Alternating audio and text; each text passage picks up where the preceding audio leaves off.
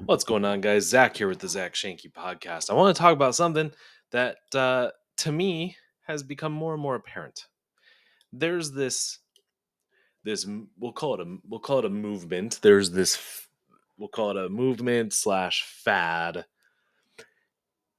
which is all about self care. The words that are used are self care.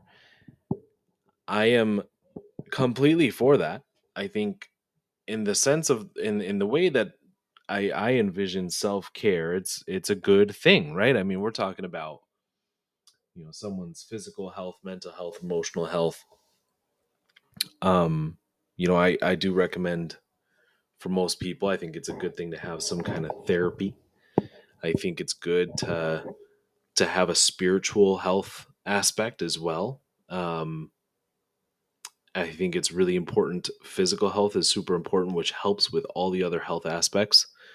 The food that you eat affects so many things in life. I think all of that is really important. Here's where it becomes a problem. Here's where it becomes a problem.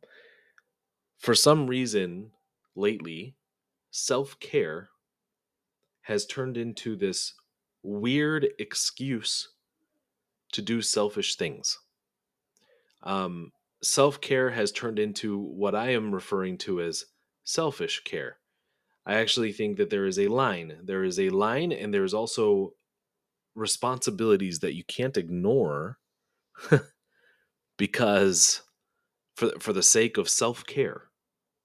Okay. um I'll give you a quick example. Okay, and this is actually a pretty controversial example, especially with my own history and as an employee. But I'll share it with you. uh so basically, I quit my job really early in my entrepreneur journey. I think I had made at the time $500 online, and that was enough for me, man. I quit my six-figure position as an engineer, and I was like, "All right, I can do this." It was way too soon, by the way.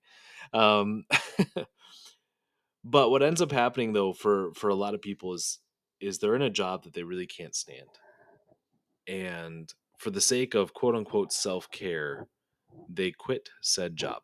Now, listen, I think that's fine. If you're someone like me, I think that's okay. I quit. I was a manager of a Burger King once. I quit that job because, actually, honestly, because mission, vision, and values were not aligned. They did not value my time with my family, and I ended up quitting because of that. But there's a difference though between that and selfish care. See, if I did that, if I quit Burger King to say, you know what, for my own mental well being and my stress levels, I'm going to quit this job. I think that's fine. That's an okay response, as long as you then spend every waking moment getting a new job, because guess what, you still have responsibility, right? For me, as a father and a husband at the time, when I quit Burger King, I said, oh snap, I still got bills to pay. I still have rent. I still have to pay, the energy bill. I still have to pay for our internet. I have to do all these things. I better find a freaking job freaking fast. And guess what I did? I did just that. About a week later, I was working for Best Buy. And that was, I think it was a week and a half. And that has been the longest period of time that I ever had without a job in my adult life. A week and a half. That's it. I'm definitely a hard worker. And you know what? I think if that was the attitude when you quit a job for self-care reasons, that's fine. But if you're quitting every single job you have for quote unquote self-care, in other words, selfish care reasons, now there's a problem. Because now you're prioritizing yourself over your responsibilities. And that to me is selfish. So it's just something to think about. It's a perspective thing because more and more people are talking about this whole self-care stuff, and they see it as such a positive thing. It's a positive thing to take care of yourself, and I agree. And this is one of those sneaky evil messages, right? It's the sneaky ones that kind of creep in and mold your mind into becoming a selfish turd. Okay. And so I want you as one of my followers to be aware of that so that you can prevent it. And I don't think any of you guys are necessarily falling into this category, but definitely pay attention to those around you, and be able to point it out. Have the confidence and the boldness to point it out when it's needed. Um, I'm just trying to think of so many more. There's so many examples of this. I see it a lot with like Gen Z. I have a lot of I have 3 Gen Zers in my, well, 2 Gen Zers in my house and 1 out of my house that I talk to frequently, my son, my oldest son. And I'll tell you what, this comes up a lot, actually. A lot of times the excuse of self-care seems to take precedence over responsibility. And I see it online too when I watch, YouTube videos, or I'm trying to keep up with world events and things like that. Like, I see a lot of selfish care happening, um for the sake of self-care, which is just not a thing. It's called selfish care now, from here on out. um I can't even think of now like a good example now that I hit record, dang it. Well, the Burger King example is a good example of like what to do, right, where you can actually take care of yourself while not shirking your responsibilities, right? um but there's many times where, okay, actually, you know what? I'll use my oldest son, and he might be listening to this podcast because he's a baller and he listens to me.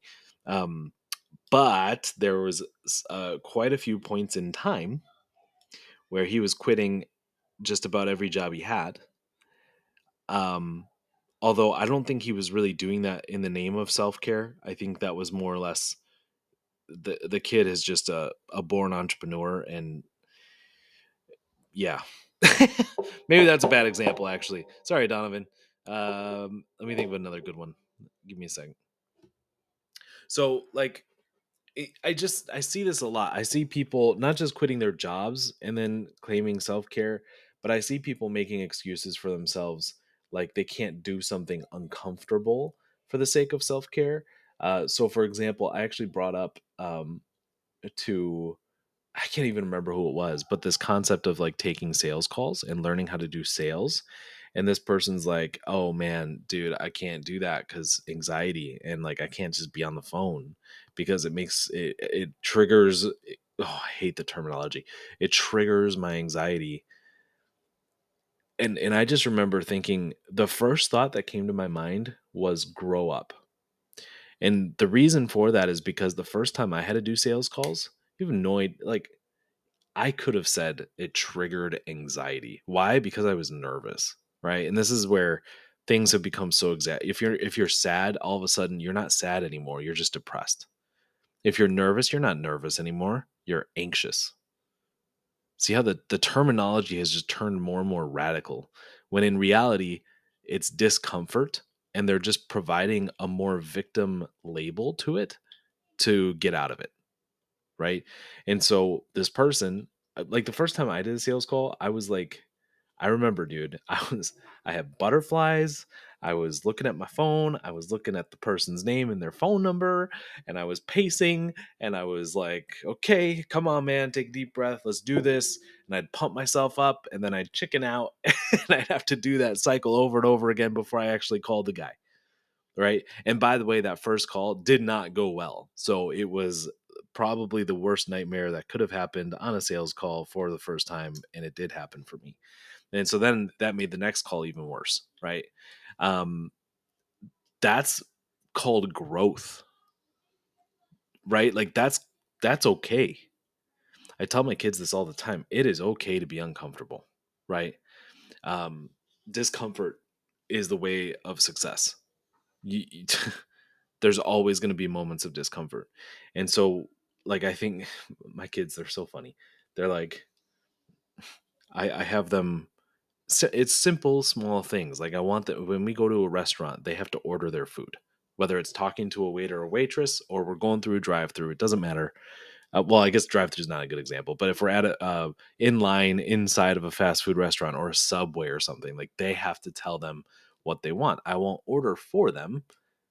I make them do it. And every single time they're like, "But dad, I'm uncomfortable doing that." I'm like, "I don't care." Right? Like the- Yep. Yes, you are. And the only way to get comfortable doing that is by doing it. Repetition, right? And so, anyway, this whole self care thing, which I think the other definition of self care turned to selfish care is using the whole uncomfortableness as a cop out for everything, right? Like, oh, I'm not comfortable doing that. Oh, well, then you can go away. um, I think like there's another. I was watching Hotel Hell the other night. It's a new Gordon Ramsay show. It's amazing. You guys should I definitely recommend if you've got 40 minutes to spare, YouTube an episode of Hotel Hell. You will enjoy it. If you're a fan of Gordon Ramsay at all, you will enjoy it. So anyway, so there was this one where um he was upset. Obviously, there was a situation, and Gordon Ramsay, when he gets upset, what does he do? Well, he swears up storm, right? And it's pretty hilarious. And he was saying Jesus a lot, and the lady, one of the ladies, was like, "Hey, I'm uncomfortable with you using that word," and he's like, "What?" Jesus, like he kind of went overboard with it because of how ridiculous that was.